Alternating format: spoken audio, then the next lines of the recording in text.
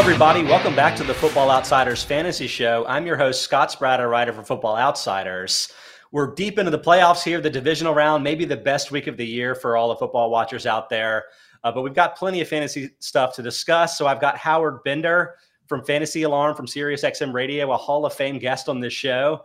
Some of the more, I would say devoted of our fans may remember that Howard was the guest on the Lost show from earlier this year when we were, talking about how Tom Brady, like maybe he didn't live up to his DFS expectations. And then bam, suddenly we can't record anymore. Everything's gone. Someone's pulling plugs. I don't want to throw any blame necessarily, Howard, but I'm glad that we got you back this year.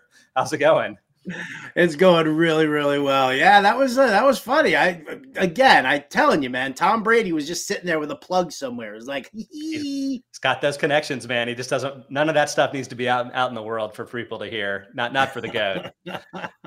Howard also incredible pregame story that I'm lamenting that we have to discuss fantasy when there's so many other comedic things we could be discussing on this show.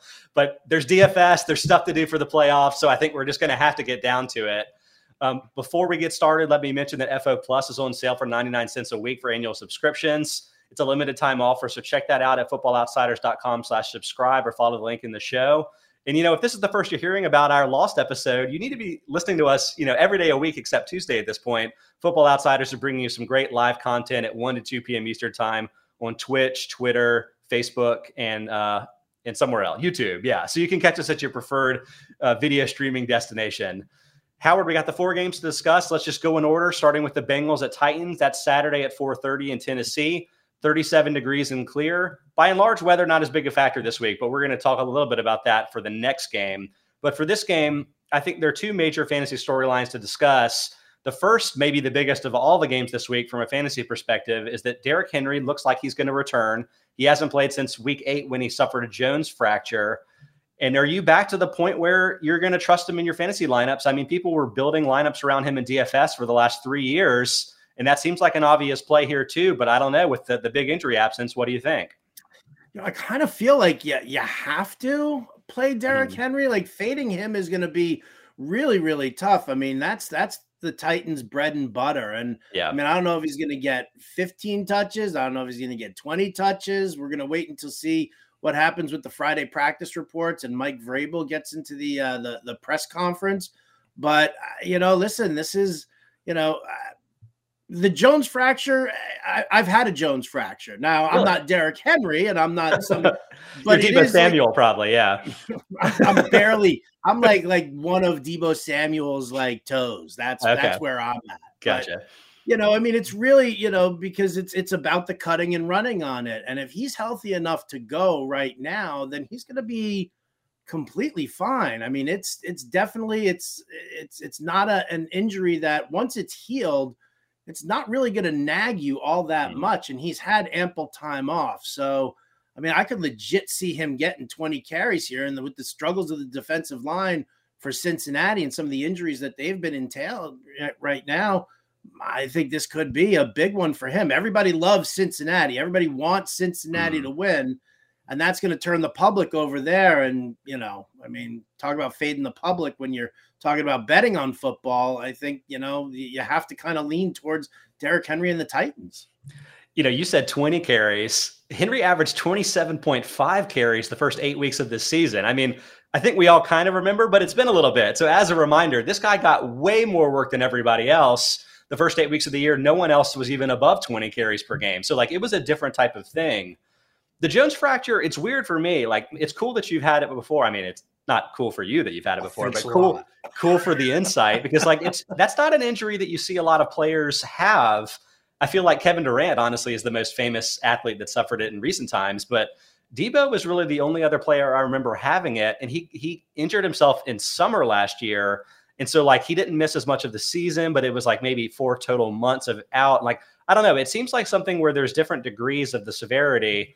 Henry's been out for, I think, about 2.5 months since he actually had his surgery. So, I mean, I'm just going to kind of trust the fact that he's back practicing, that they think he's ready to go. And he doesn't, like you said, he doesn't need 27.5 carries to make this work, assuming that they're going to have success running the ball against the Bengals, which I think they will. Even if it's more of a 3-1 type of split with Dante Foreman, I think that could probably work for you from a fantasy perspective. Like, oh no, it's only 22 carries this week. That's fine. That's plenty of opportunities for him to run and score.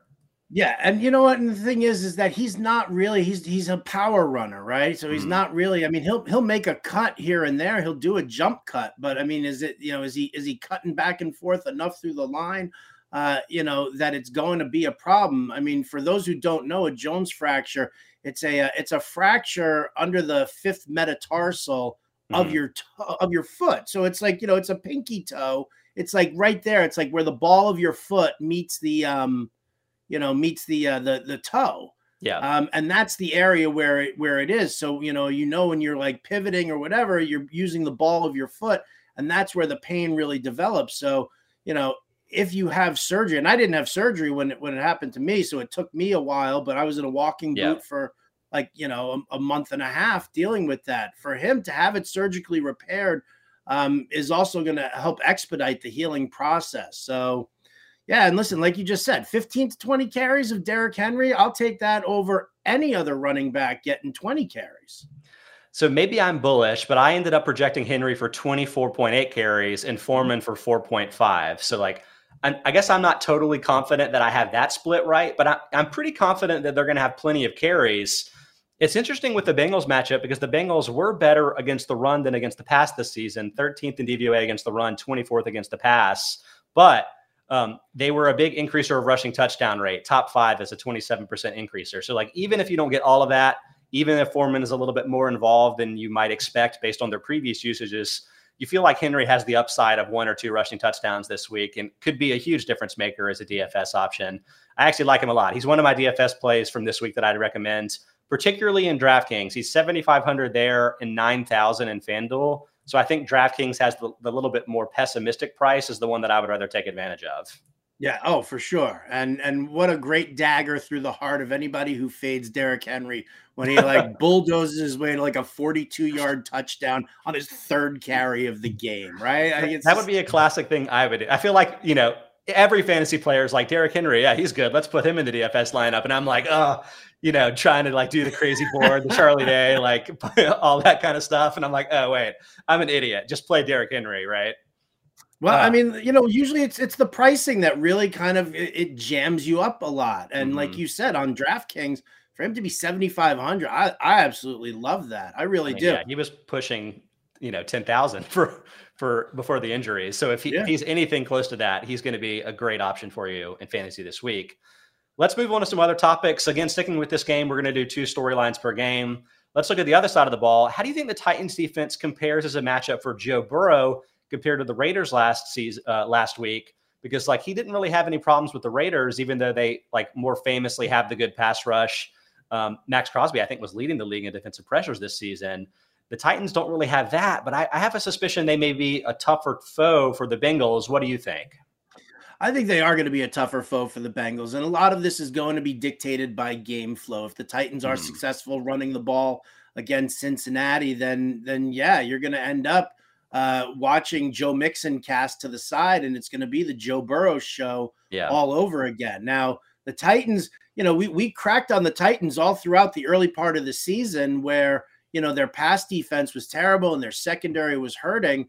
By the end of the season, though, they finished 11th in DVOA against the pass. Yeah. However, they also, over their last 3 games, gave up somewhere in the neighborhood of like almost 260 yards through the air. So, you kind of have to, you look at that, you look at what Cincinnati does with their passing game with Burrow and, T. Higgins and Tyler Boyd.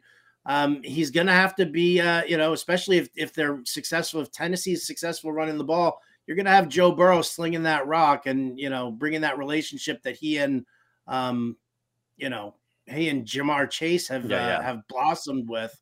And it's going to be tough. It could end up being like, I don't think it's going to end up being like a track meet at the end. I think this could very well be, a heavy lean towards Burrow and the passing game for Cincinnati as they try to catch up a little bit more and jump out to a lead in the second half. Yeah.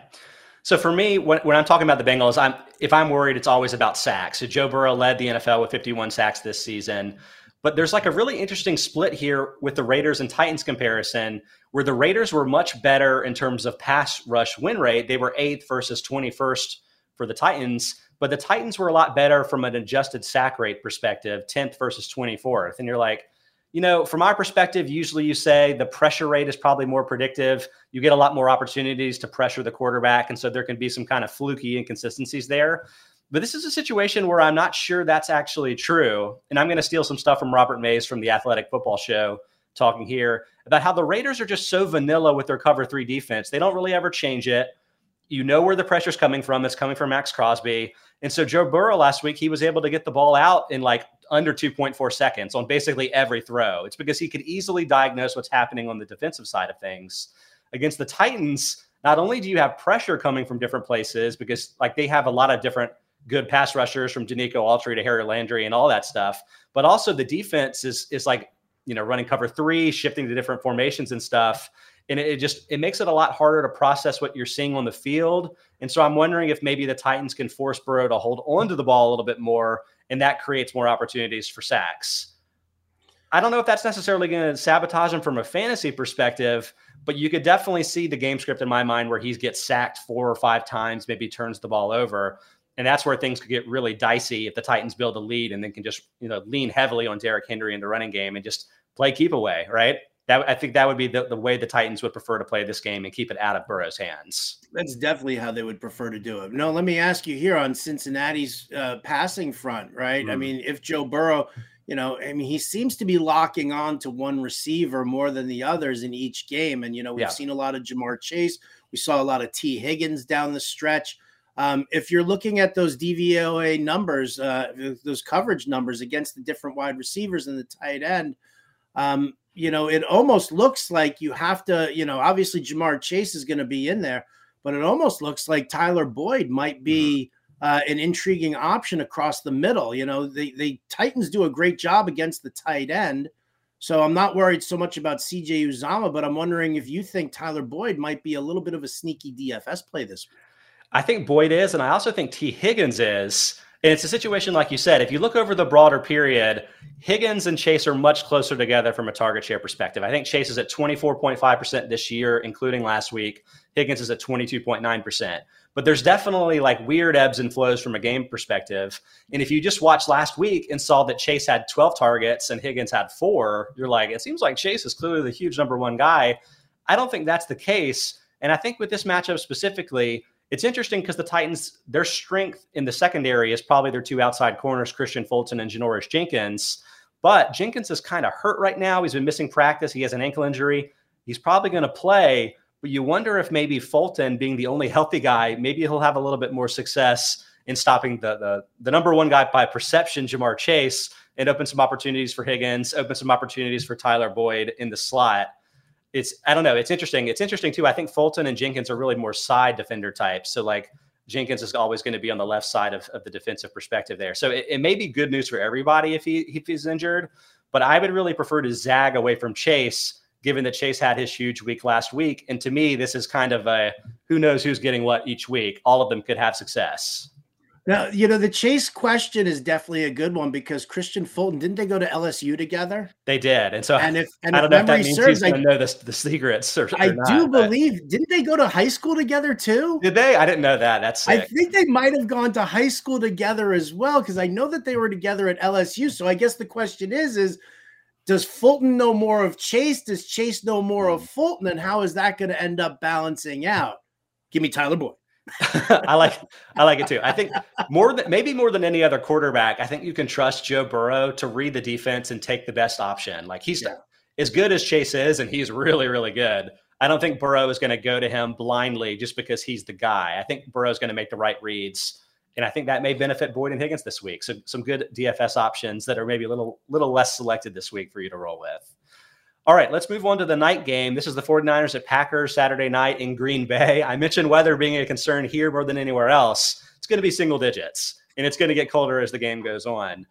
To me, that's the first storyline to start with because I guess I needed to ask you what your general thoughts are on cold temperatures, especially coming out of the Bills game last week where cold temperatures, let's say they didn't slow down Josh Allen very much. He threw 7 touchdowns or led the team to 7 touchdowns on all 7 of their drives. So wasn't a problem there. Is it going to be a problem for either of these teams? As long as there's no wind that's like consistently like over 20 miles an hour, if the gusts are like 30 miles an hour, then you might have to worry about the deep passing game a little bit. It doesn't sound like there's going to be a heavy wind problem in this game. So it is just the cold temperatures. So I don't really worry too much about the passing. I definitely I don't worry about Aaron Rodgers passing in the cold. Dude's going to make it rain out there. I mean, it's really, him up against the zone defense, right?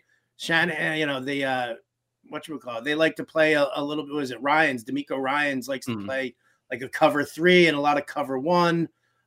So, I kind of think that that's going to favor Aaron Rodgers in this passing game. Now, Jimmy G, it's a different story because, you're dealing not just with the cold, but you're dealing with that thumb and, does it tighten up on you a little bit? Does it hurt a little bit? But, San Francisco, again, I think that they're a strong run first offense anyway. I mean, last 6 games, Elijah Mitchell's had no fewer than 21 carries. And now you throw Deebo Samuel into the mix where he's getting, 6 to 8 carries, 6 to 10 carries a game as well. So I don't think the weather's really going to be that much of an issue in this game at all.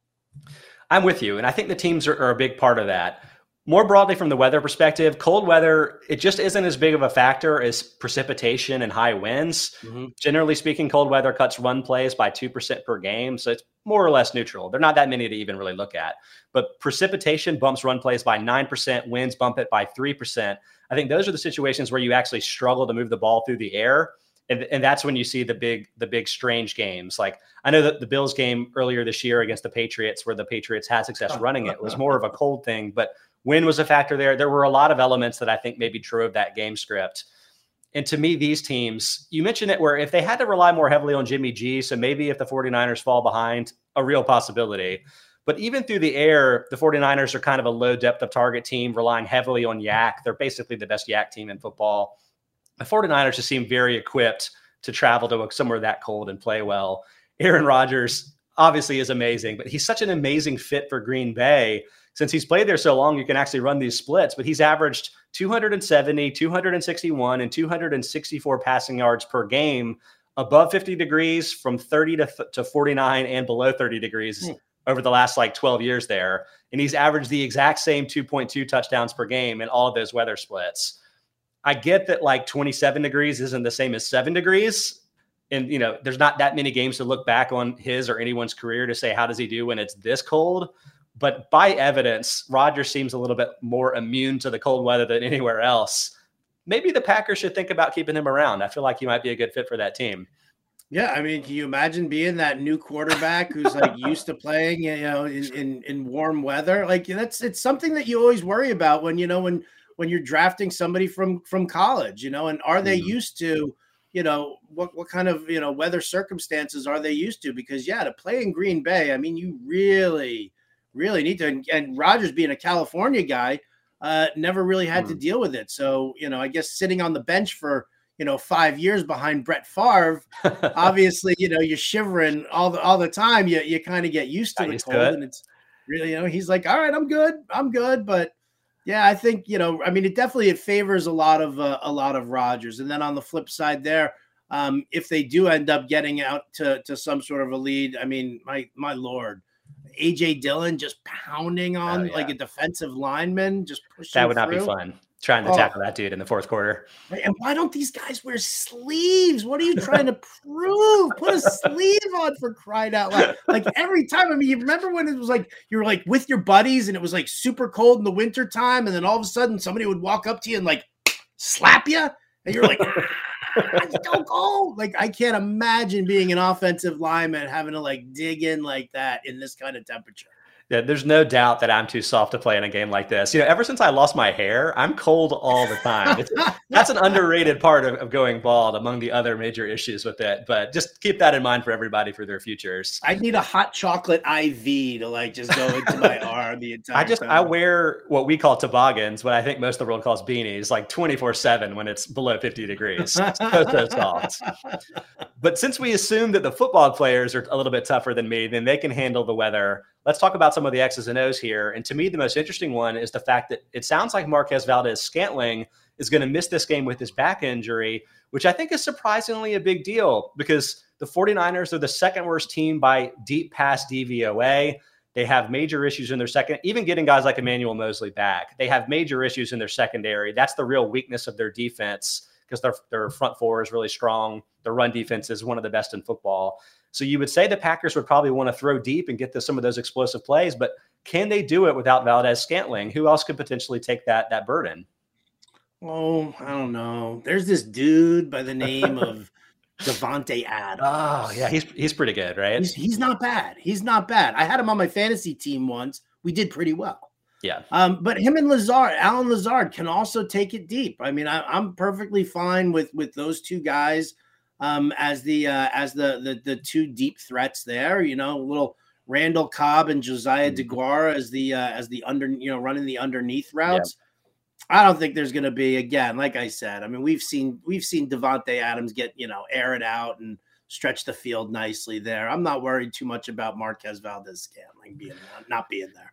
Yeah. So, as specialists, I would say Valdes-Scantling and Randall Cobb, we have pretty clear mental images of like what they do, what their routes look like, and it shows up in the metrics. So Valdes-Scantling, 17.9 average depth of target, one of the highest in football. Randall Cobb, 8.0 average depth of target, one of the lowest in football, right? And then you look at the other guys, and they're just kind of in the middle. Davante Adams, 9.3, Allen Lazard, 10.9, and you're like, I don't really know what that means. For Adams, it probably just means he can do anything, right? So like his depth of target is low because he's also good at the shallow routes. He's good deep, he's good shallow, he's good every which way. Maybe the most versatile receiver in football. But Lazard to me is really interesting because 10.9, again, it sounds very average. It is very average, but he showed kind of interesting splits from weeks 1 to 12, 11.7 yard average depth of target, a little bit deeper. Weeks 13 to 18, 10.0, a little bit shallower. That's actually the point when Randall Cobb got injured. He's coming back for the first time this week. And interestingly, they were running Lazard from the slot, even though the dude is huge. He's like 6'5". He looks more like a tight end than anything else. And I think that's kind of how they were using him.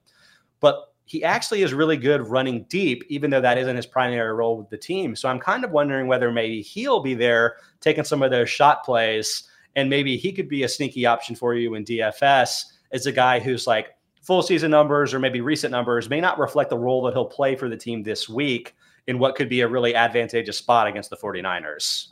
I can see him being shifted to the outside. Another thing that you have to factor in also is that at the same time that he was shifted into the slot when Randall Cobb was hurt, you also lost Robert Tonyan.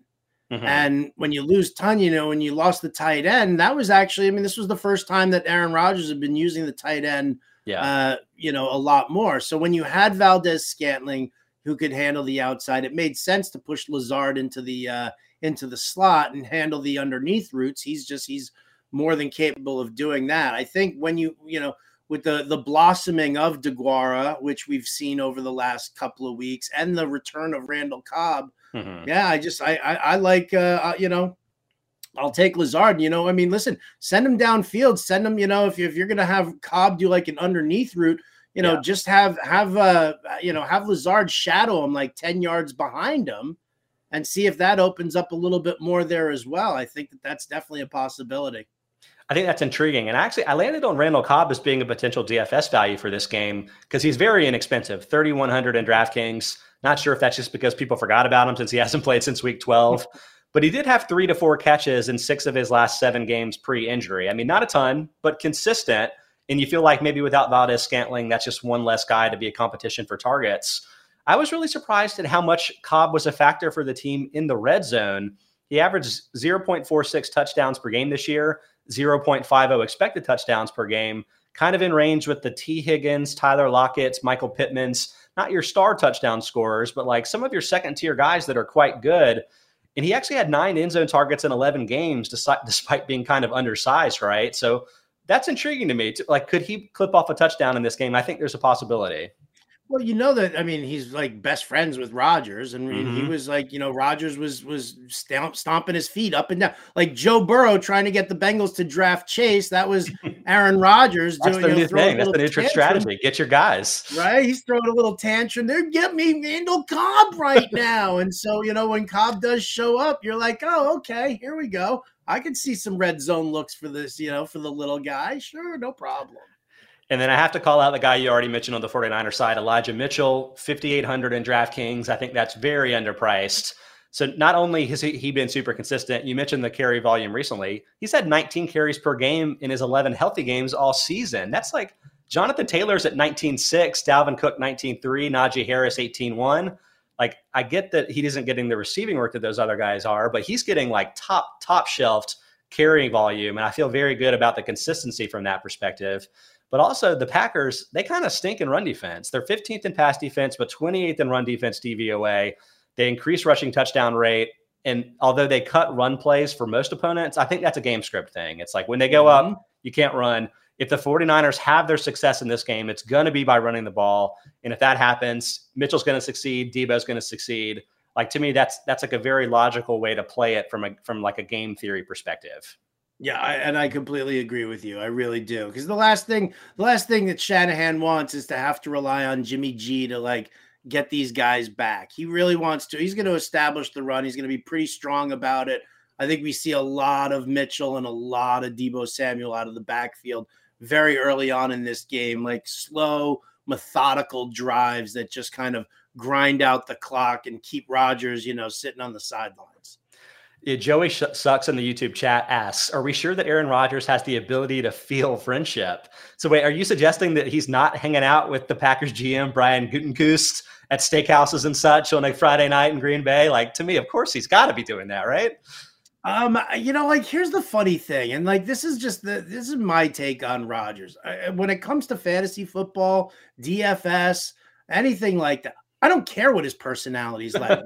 You want to be an a-hole, be an a-hole. I'm fine with that. I mean, people are making such a big deal out of it. When you get guys on the football field like Rodgers, I mean, he had a chip on his shoulder coming into the season, right? Now, after all the stuff that's gone on back and forth with him, his appearance on the McAfee show and the vaccination status, and then what was the last one was the guy who the Bears beat writer who wouldn't vote for Rodgers for MVP because he's the biggest jerk in the league. You know what? I want to invest in the jerk because that dude is only thinking about football right now. He's not thinking about sparing anybody's feelings or anything like that. He's there to do a job, and I want him to do that job. So couldn't care less what Rodgers feels for anything or anybody. Just sling the rock, baby. That's all I want. For a guy that's kind of all over the place from a public perspective, he's incredibly consistent on the field. I think you can probably trust that from a DFS perspective this weekend. Yes. Okay, let's head to Sunday. We got the Rams at Bucs Sunday at 3 p.m. in Tampa Bay, 62 degrees and clear. Some modest winds, but nothing like we've seen in some of the more extreme games. So I don't think there's much weather concerns here.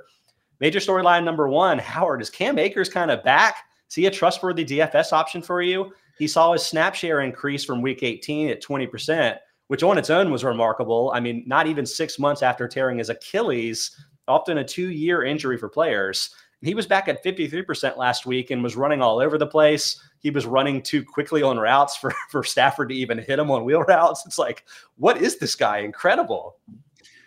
It's amazing what he's done, right? To return from it, from popping your Achilles like that, and to return this, what is it, 5.5 months later, and to do what he's doing, it's amazing to watch. It really is. The problem that you obviously run into is running against the Buccaneers. Yes. I can't remember their DVOA ranking against the run dropped, but they they're giving up. They gave up like, I think it was like 115, 118 rushing yards per game over the last 3 weeks. So it does seem to be softening a little bit on there. The problem with using Cam Akers is that it's like, how much is going to be Cam Akers and how much is going to be Sony Michel? And, I guess if you're playing on DraftKings where it's full point PPR, then you can favor Akers in that because he's going to run more routes than Sony Michel. But, against this Tampa defense, it's going to be very tough to kind of pick and choose, one of the Rams running backs and at least feel confident about it. Yeah, two great points there. First, with the running backs themselves, more similar 18 versus 13 touches last week for Akers and Michel, but Michel didn't see a target. And now that Akers is back, they were lining him up out wide. Like, to me, he's going to be the one of the two that dominates the catching work. So any kind of PPR format, you definitely favor him more in that perspective. From the Bucs defensive perspective, you're dead on. They were number one in run defense DVOA last year, just 12th this year. Kind of a surprise. But their fade down the stretch there, to me, it seemed to coincide with some of their injuries, most notably Levante David. Mm-hmm. There was that weird Jets game. You remember when the Jets ran all over the Bucs and we were like, what? That actually may have been the DFS show we were talking about when Tom Brady pulled our plugs, now that I think about it. What a weird game. But regardless, David came back last week, and obviously the run defense looked really good against the Eagles. I think they're probably back to close to the standard they had last year. And even if they aren't, and they were modest cutters of rushing yards and touchdowns per attempt this season, like not top standout, but they were by far the biggest cutter of run plays per game for their opponents, 47%. I think most teams don't even bother trying to run against them. And then often teams that, so like the Rams, they played way back early in the year, maybe week 3, and they had the lead and they won by 10, and they only ran for 76 yards on 24 carries. That was like, this team, when they're right, just really has a tough spot. And to me, that's going to make it pretty tough for the Rams to run the ball here. I would think about Akers. It's weird because he's actually way cheap in FanDuel at just 5,700. And so you can kind of make the volume play argument there. But yeah, like I'm not sure I'm super in love with taking either back just because of the defense they're playing against here. Oh, come on, admit it. You're in love with one of them. I can hear I can see the sparkle in your eye when you say Cam Akers. You have dynasty shares of Cam Akers, don't you? Luckily, I don't, because then that would have gone really wrong for me. But maybe that's not a good thing, because I definitely traded away Jonathan Taylor last year in a league, and I've kind of come to regret that, it turns out. Joey Sucks points out, doesn't Sony Michel thrive when he has a chance to disappoint Tom Brady? Love that angle. That would be a hilarious revenge game opportunity for Michel to run all over his former Patriots quarterback. That makes a lot of sense to me. I do like that. The other storyline of this game to me is Tom Brady centered, because you would say that, hey, most teams probably can't slow down Tom Brady. I mean, he's the GOAT, right? But the Bucs are in a weird spot with all of their wide receiver injuries.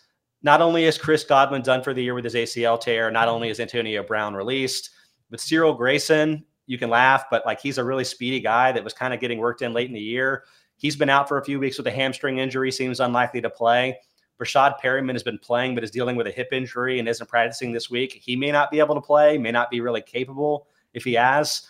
So you're kind of getting down to the dregs of the team and the Scotty Millers and Tyler Johnsons, which a lot of teams would love those to be their 5th and 6th receiving option, right. But maybe not their 2nd and 3rd, turns out.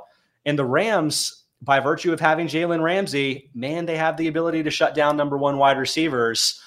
Earlier in the year, Mike Evans did really well. I think he had 8 catches for 108 yards on 10 targets, but he wasn't seeing shadow coverage from Ramsey at that point. It was just 2 of the 10 targets was he getting Ramsey in coverage. I bet you Ramsey's going to be shadowing him this week, and I wonder then if he could get shut down, and that might lead to a lack of passing for the Tampa Bay Bucs, even with Brady under center. Yeah, it's going to be really interesting to see what happens here. There's a lot to unpack with the Bucs right now. Ryan Jensen, their center, has been banged up, and and Tristan Wirfs, the right tackle, that's a huge injury right there. He's been in a walking boot the entire time. I heard that both guys were back at practice doing individual drills today. I don't think they appeared in the team drills at all. So we're still kind of up in the air about that. We saw, with the loss of Wirfs and then the loss of Jensen last week in the game, they started to get to Tom Brady a little bit more, started to put a little bit more pressure on him. And that's really the best way to unnerve Tom Brady is to pepper him with the pass rush and really kind of keep him flustered. So now you've got Jalen Ramsey, who, I don't know if he's going to completely shadow Evans. Maybe he ends up working over Gronk a little bit. I'm sure that we're going to see some of that, because those are the 2 top pass catching options here for Brady. So that could make it a little bit more difficult. I think the linchpin here for the Bucs is, will Leonard Fournette be back? Because There's talk about him, possibly returning this week. And if that's the case, I mean, the best way for Tom Brady to neutralize the pass rush are the little dump off passes to Leonard Fournette.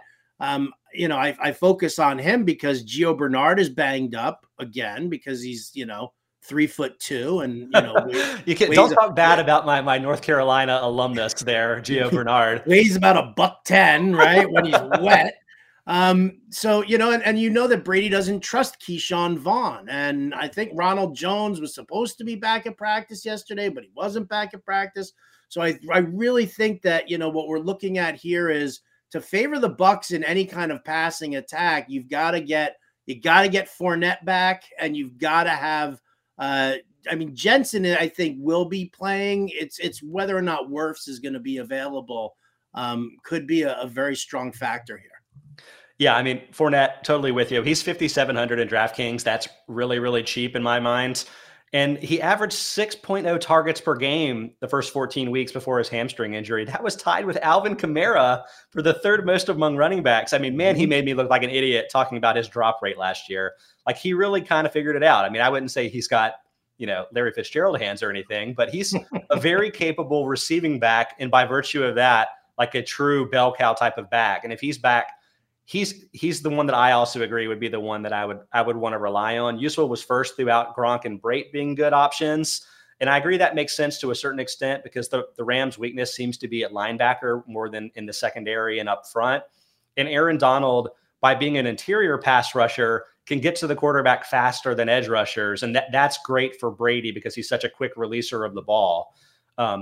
So I could see that too, but Fournette is really the one that I would want to target if I wasn't doing a broader stack. I just think he's a really good value in DraftKings, and it may be a kind of a surprising zag, even though the Rams have a good run defense, to rely a little bit more heavily on the running game because of the lack of options that Brady's going to even have at receiver, which is, it's weird to say given the recent run that the healthier Bucs have had. Yeah, I don't know. I agree with you. Like right now, just overall from the players that we've spoken about and from DFS lineups, if I'm playing on FanDuel where it's just half point PPR and it works nicely to get a running back into your flex spot, it's like you got Derrick Henry, you got Elijah Mitchell, and you got Leonard Fournette. Those are three guys I would be very happy if they were all healthy and playing to go to war in a DFS contest with. I've been shocked by how many running backs I've been interested in playing this week, given that we're down to 8 teams. And that's something we're going to talk about in the last game too. We're down to it. Bills at Chiefs, Sunday at 6:30 in Kansas City, 31 degrees, but clear. No real weather concerns there. To me, this is the most interesting of the rematches because the first game just went so completely one-sided. The Bills won 38-20. That was in Kansas City, and it was in week 5. So does that matchup inform how you think about this at all? Or to you, were there too many kind of weird things that happened that week? No, I look at this. I love this matchup. Like, this is the matchup here. Like, I'm in on the Bills +2, and I'm in on what the Bills bring to the table here. We've seen the Kansas City offense falter, and that the Bills are going to pay closer attention to Tyreek and to Travis Kelce and really force Mahomes to do it with, guys like Byron Pringle. I keep coming back to the fact I know everybody loves Devin Singletary, but I don't necessarily know if the Bills jump out to as big a lead as they've done, in a lot of these games where Singletary's seen such tremendous volume or has had such a favorable matchup. Like, I know he was an active part in that game against the Jets, but that was because the Jets have a horrible run defense. It wasn't that the Bills had a lead. It was like 13-10 before they kind of, opened things up a little bit more. So I just don't know if they're going to utilize Singletary as much. And I think maybe Buffalo goes with that whole mentality of, well, we're gonna get our lead with the pass and hit Diggs and hit Dawson Knox and find Gabriel Davis and Isaiah McKenzie and all these random wideouts that they have, and then try and get out to that lead and then run the ball later on. So, but that relies on obviously the Buffalo defense containing Kansas City. And I think I do believe that this game does become that track meet that we're all expecting. Frankly, I do too. So like from the Bills perspective, I'm kind of agreeing with what you're saying there with the Singletary thing. If you look at the Football Outsiders full season numbers, it makes it look like this is a good rushing matchup for the Bills. But if you look at the splits, the Chiefs have gotten dramatically better against really both the run and the pass since about week 7. And I don't think that's a coincidence. They've had a lot of players come back and get into their lineup for other reasons. They traded for Melvin Ingram. That kicked Chris Jones back inside where he's at his best as a defensive tackle.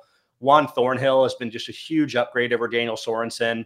Their missed tackle rates are just night and day. So it's like the Chiefs at the current state of their defense, to me, are above average probably defensively, including against the run, which could make it tough from that perspective. I mean, it's not going to really stop what Josh Allen does, I would say. But to me, it's not going to be nearly as one-sided as it was back earlier in the year. And really, that's more about the Chiefs' offensive side of things.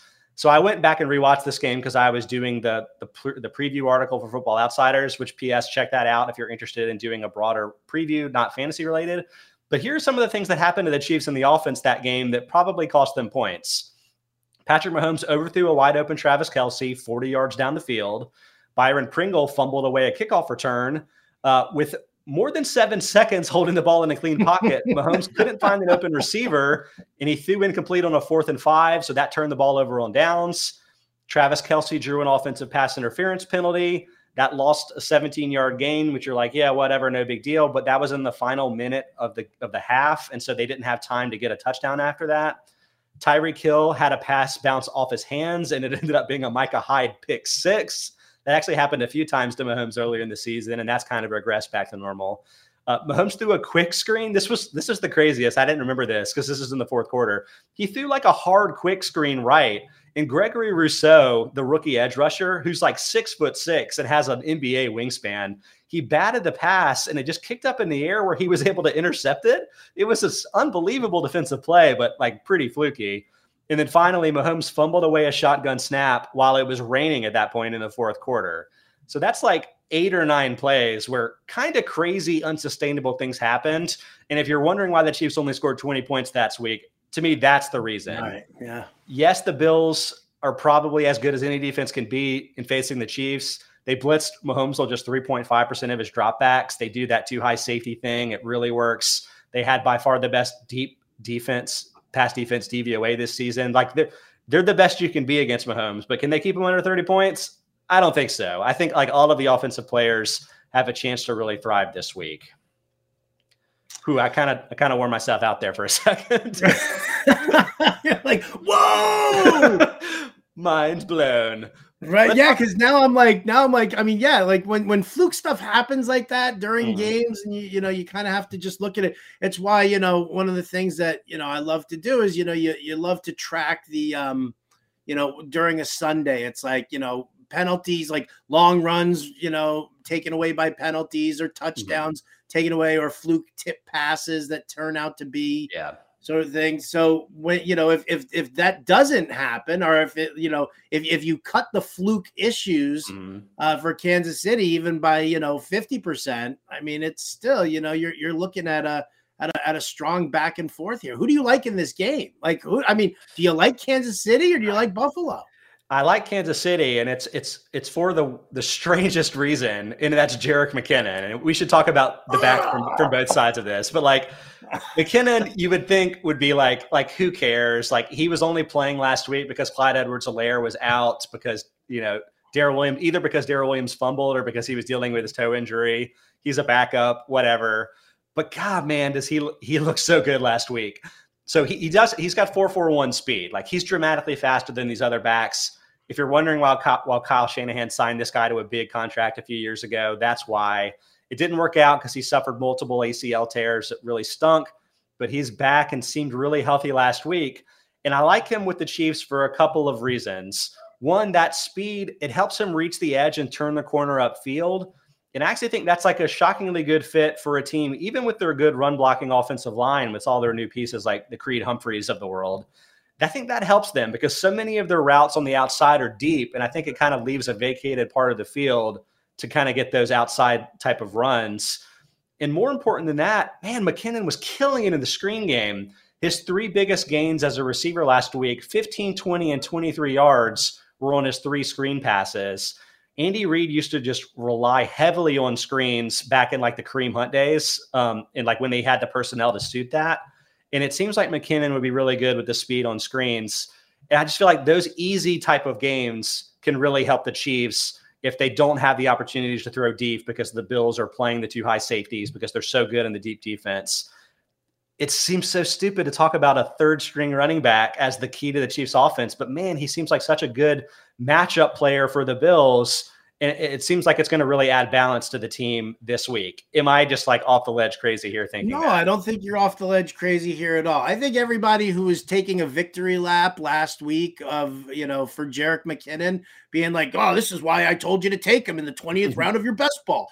Well, like, you missed the window there, but yeah. It's just shut here right now. And let's face it. Yes, McKinnon was, he was on IR for a little bit, but he missed 4 games, right? He was taking snaps throughout the season here. If he was really that good, he would have been starting. But I mean, listen, you've got to the point right now where that Andy Reid he just doesn't believe in Clyde Edwards-Helaire, and he'll utilize him to his strengths. But I think that, it's like much in the way that we saw Darrell Williams early on in the season with CEH still playing, that Williams was the pass catching back, and it was Clyde Edwards-Helaire who was doing, a lot of the early down work. And so, I think you're right here. I do. I think that McKinnon will play a role that, he does fit well with the misdirection and the pre-snap motion that Andy Reid, basically taught to like guys like Shanahan. So I mean, I think it's definitely something that you kind of have to look for if you're doing, like, here you go. If like I said, when you go with FanDuel and you've got Fournette and Elijah Mitchell and Derrick Henry, if you're playing on DraftKings, throw McKinnon into that flex spot there as like a third running back, but the pass catcher and a guy that Andy Reid has been relatively high on in recent weeks. So I might not like the player on the whole, especially just, being burnt by him from, whatever, his days in Minnesota. Yeah, for the last like 7 years. Right. I mean, it's on and on and on. But, it's like I'm not looking for Mr. Right. I'm looking for Mr. Right now. And Jerick McKinnon is definitely Mr. Right now. He's only 4,800 in DraftKings. So it's you don't even need him to be the featured guy. Like a gift. To the Clyde Edwards-Helaire point, and I'll mention that he's practicing. I think he's going to play. Like this, so this could be like a three back committee, frankly. But Edwards-Helaire, while I've been driving the bus of he's been unlucky to not score more touchdowns in the last 2 seasons, the fact is they drafted him because he was incredibly good at avoiding tackles and getting yards after contact in college. Also at LSU, a lot of LSU players in the NFL these days. But it just hasn't translated. I mean, he had a 5.9% avoided tackle rate this year, very pedestrian, 1.8 yards after contact per attempt. It's not that good. It's just like he doesn't really seem that special. Darrell Williams doesn't seem that special. So give me the guy that's fast enough to run away from defenders, right? To me, it's a better fit.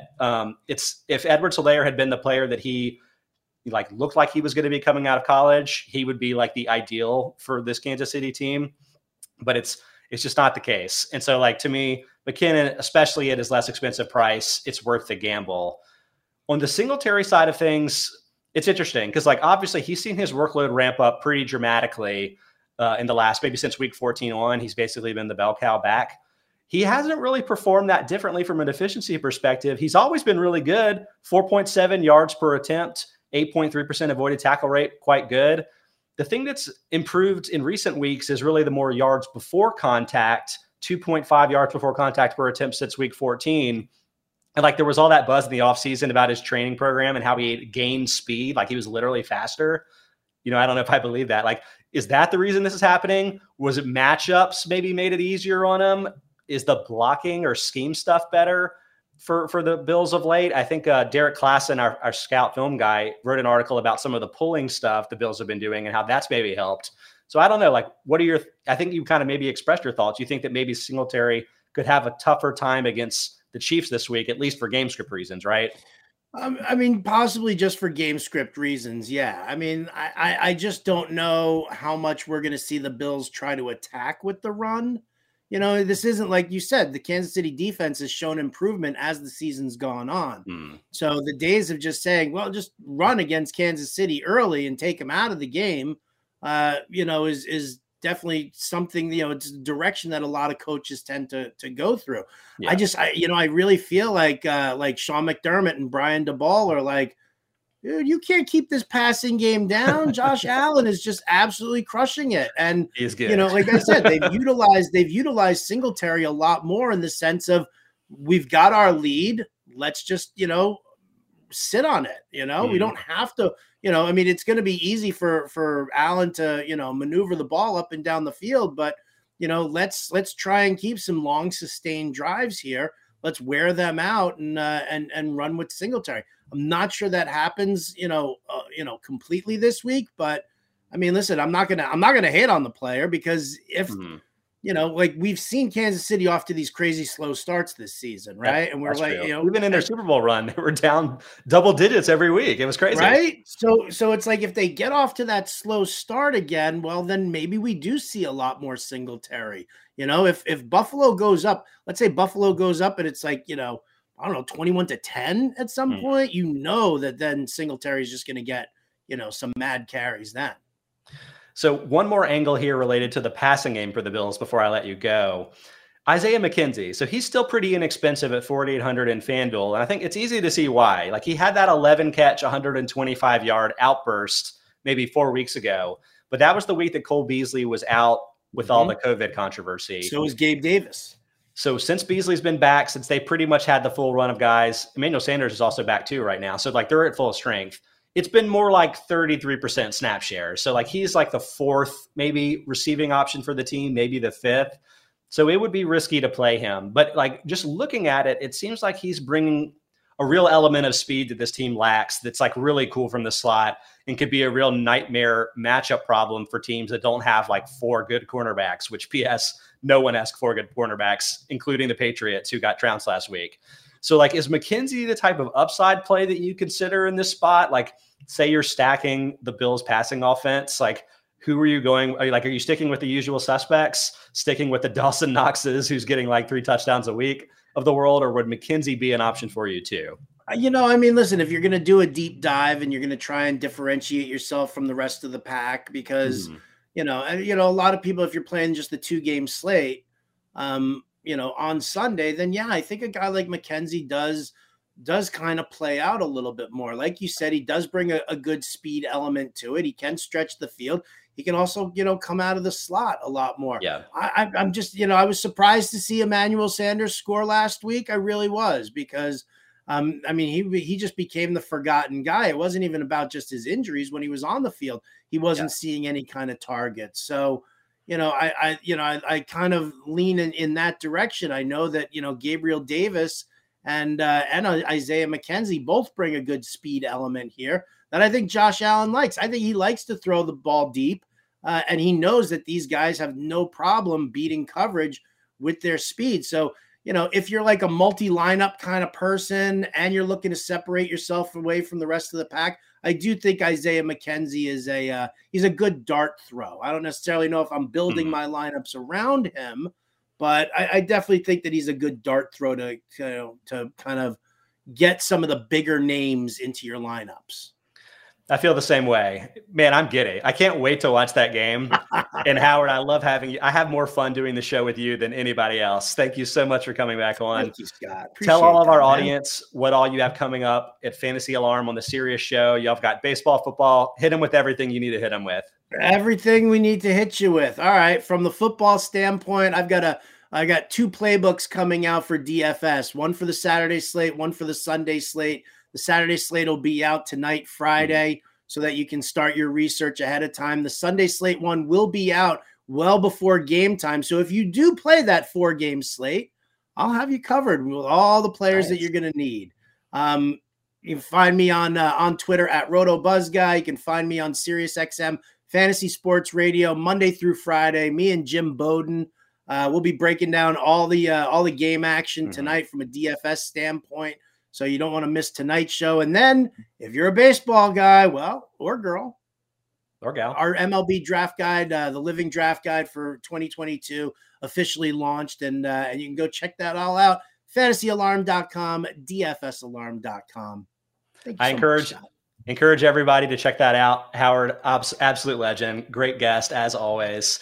Also check out the Football Outsiders live stream, 1 to 2 p.m. Eastern, Monday, Wednesday, Thursday, and Friday this point at Twitch, Twitter, Facebook, and YouTube. You can ask us questions. Thanks to guys like Joey Sucks that watch along and ask us questions. We love that participation.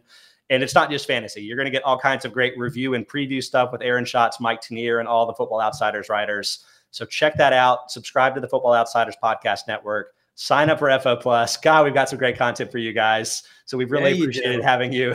Love my subscription. Over the course of this year. My subscription. And I'm not just saying that, because if you've read anything that I've written in the last, 5 to 7 years, it's all Football Outsiders data, man. You guys, I was about to say, Howard, there are not many guys that come on the show as a guest from an outside company and drop DVOA stats on me. So I love to hear that. And I can tell you got a little bit of nerd in you as well, which obviously I appreciate. Nerds appreciate nerds. Nerds appreciate nerds. We'll talk comic books next week. Absolutely. I'm game. All right, everybody. Have a great weekend. Enjoy these incredible playoff games. I'm so excited. I don't even know if I can wait for that Chiefs-Bills game. I just have to watch it. It's going to be great. Watch it and then come back on Monday and hear Aaron Schatz and Ian O'Connor talk about it. Have a great weekend. Enjoy your football, and we'll see you guys next time.